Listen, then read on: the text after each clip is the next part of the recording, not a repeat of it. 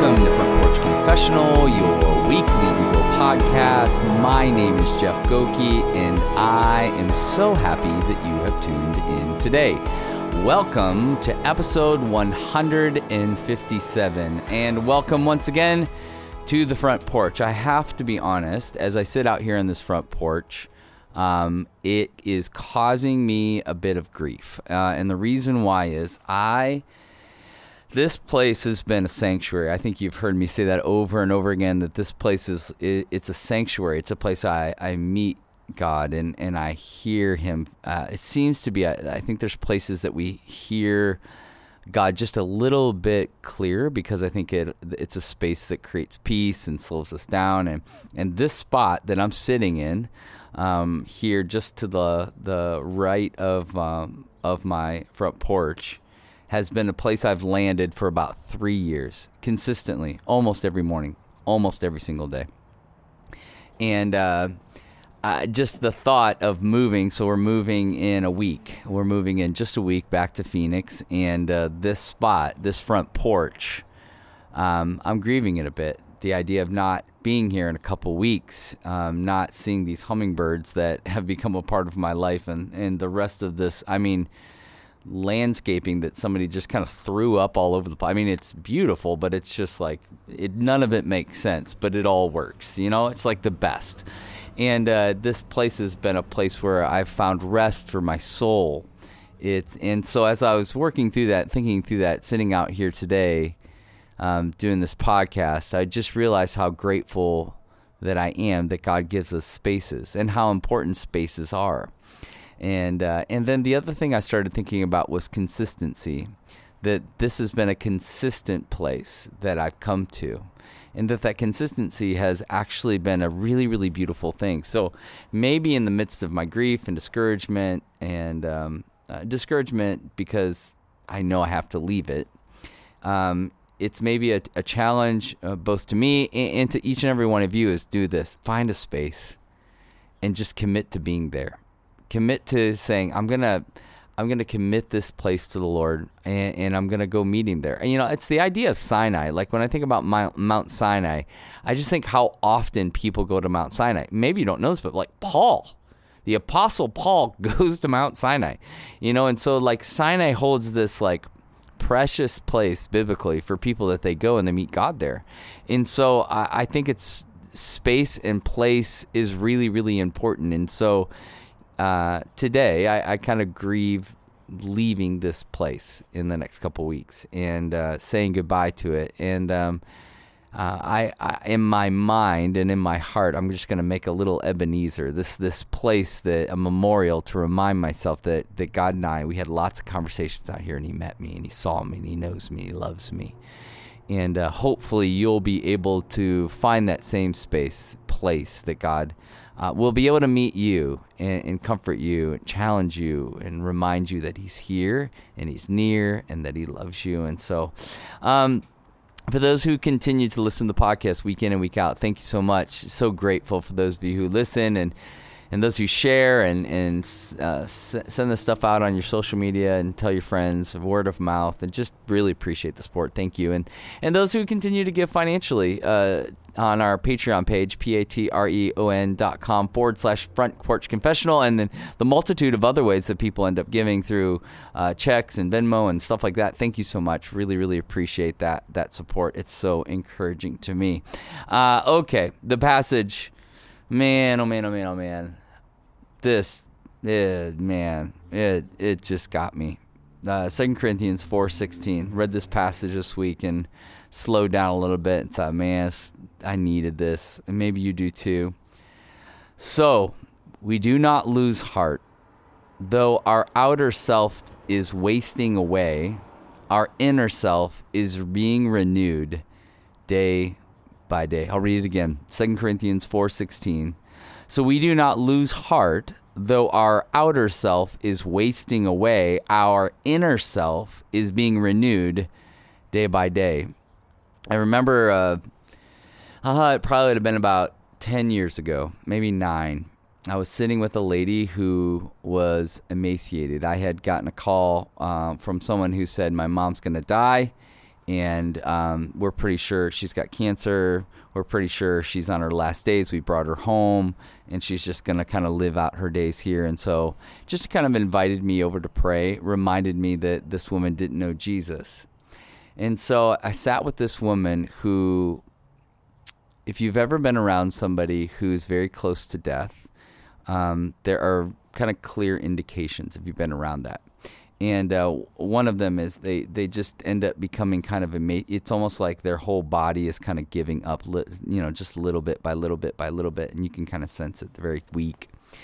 And so this lady's laying there, and she looks to me and she says, "I deserve this. I deserve to have my body rotted away by cancer. I've lived a very awful life, and I deserve this." And I just put my hand on her arm and just gently kind of rubbed her arm and just let her go. I don't believe in that God. I believe in a God that loves you and sees you and knows you, and that you literally, if you can give your life to him, wants to give you eternal rest, eternal peace. And she literally looked at me and said, "That can't be true." And I said, "But it is. And you can receive it. You can say right now, I want that peace, and he'll give that to you.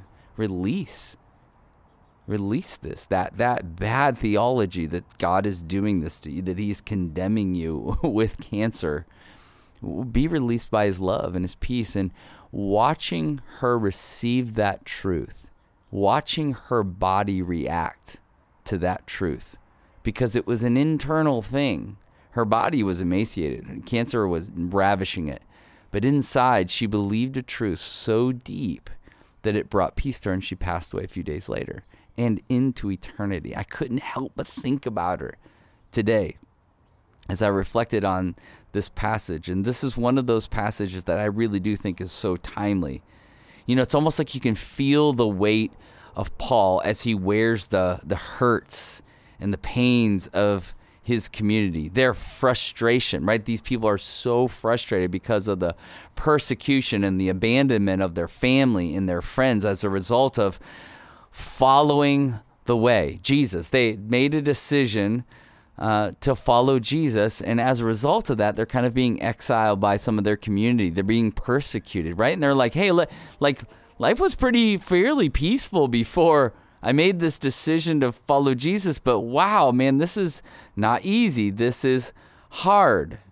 And as I read Paul and the New Testament writers, I see that the question and the ensuing struggle is similar to what it is today, and here's what I would say, while here in the West, we don't really deal with the kind of persecution that the early church had to deal with. We do deal, I believe, with the same tension. And I think that tension goes something like, I really thought following Jesus meant a better life, right? I think like many of us assumed that falsely that when we followed Jesus that things would get easier, right? And that we wouldn't get sick as often. And those around us that we love would experience the same. We believe that we would have some greater opportunities in front of us. But here's the thing, when those things failed, we tended to look back to God and say, what the heck? Maybe there's something inside of you that went, whoa, the brochure, I'm pretty sure the brochure promised all those things, all those good things, all the blessings, right? And it doesn't, right? I don't know who gave you that brochure or who pitched that to you. And a lot of times that kind of comes that we create that our own selves, and sometimes we like to take scriptures, and that's why I think this podcast is important, and we like to twist them and make them accommodate our situations or complement them, and it doesn't do that. And this is what Pastor Paul is addressing here. Don't lose heart. He's going, don't grow weary. Your sights are on the wrong thing. And this is a common phrase that Paul brings to the community. He brings it back and again and again and again because he can see and he can feel right? That we all want to give up, that it's just all too exhausting. It's all too much. And what I find is that if you watch any movie that has some type of journey or adventure, like Mika and I, she read The Hobbit. And so she read The Hobbit, and she decided that she wanted to watch the movies. So we watched the movies, and I found it interesting that most movies or books that we read that have themes like a journey, somewhere, there's always this point in the movie or the book where things get really, really, really hard, right? And these people in the book or the movie, they want to give up, but there's always like some, there's always some character in the movie, right, who's going, don't give up. We got to keep moving forward. We got to keep pressing on towards the goal. And they toss out that hope, and they give it to us. And there's something about that, right, that resonates with us. And as I see these words, right, I imagine so many of you listening have felt this way the past year, right? Like, it's just so hard. It's so exhausting, and you want to give up, right? Maybe you've been sick. Maybe you got COVID. Maybe you lost somebody to COVID. Maybe you lost your job. Maybe your financial situation is just destroyed, right? And I could just keep going on and on about all the tragedy that many people have experienced in this last year. And see, here's the thing is like Paul gets it. And I get it too. I really, really do. And the proclamation is this. This is the thing that I just keep clinging to. This is what Paul keeps coming back to over and over and over. When Jesus came, he established his kingdom on earth, and everything changed. That's why when people say Jesus changes everything, that's what this means. He changed everything. When Jesus came, he established his kingdom here on earth, and everything changed. We no longer have a temple, right? We no longer have a temple. You and I are the temple. We have the Spirit of God that lives in us, constantly reminding us that these earthly problems are not our future. He beckons us to take heart and to cling to the hope that we are constantly being renewed spiritually day by day, even, right?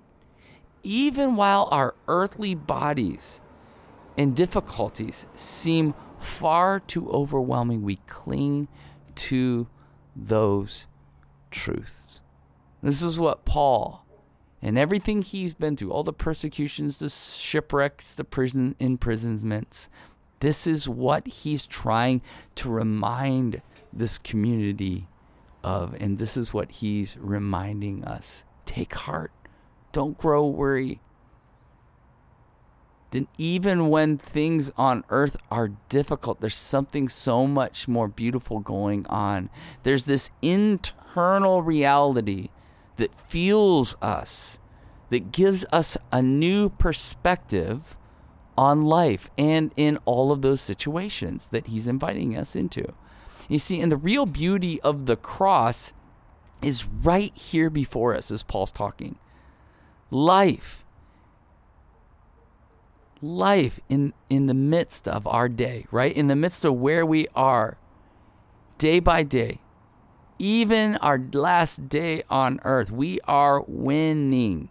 Even when the rest of the world sees our pain as loss, right? The victory of the cross that has rescued our souls. The victory of the cross rescued our souls. It rescued our souls and released us into everlasting life. Now that's something we need to slow down, and that's something that we need to celebrate. It's something that we can really focus in on when things get hard. And I would imagine, as I've said before, like many things have been so difficult, but what Paul is reminding us of is there's something so much more beautiful going on. Don't miss it. Jesus has rescued and ransomed your soul. This internal thing that is connecting with you here on earth and all the way into eternity is being renewed every single day. So remind yourself of that. Because our earthly frailty reminds us of our eternal promise. Which leads me to this question. What earthly pain is preventing you from hanging on to your eternal promise? What is that pain? That you're giving into the earthly groanings instead of being renewed day by day. Father God, you know us, you love us, you see us. You know our earthly pains, and it grieves you. But you also released us into eternity, and we're grateful. You're renewing us day by day and reminding us this is not our home. That our home has always been with you and will always be with you. And so we pray your kingdom come on earth as it is in heaven. So take a breath, reflect, and believe that the God of the universe is near to you.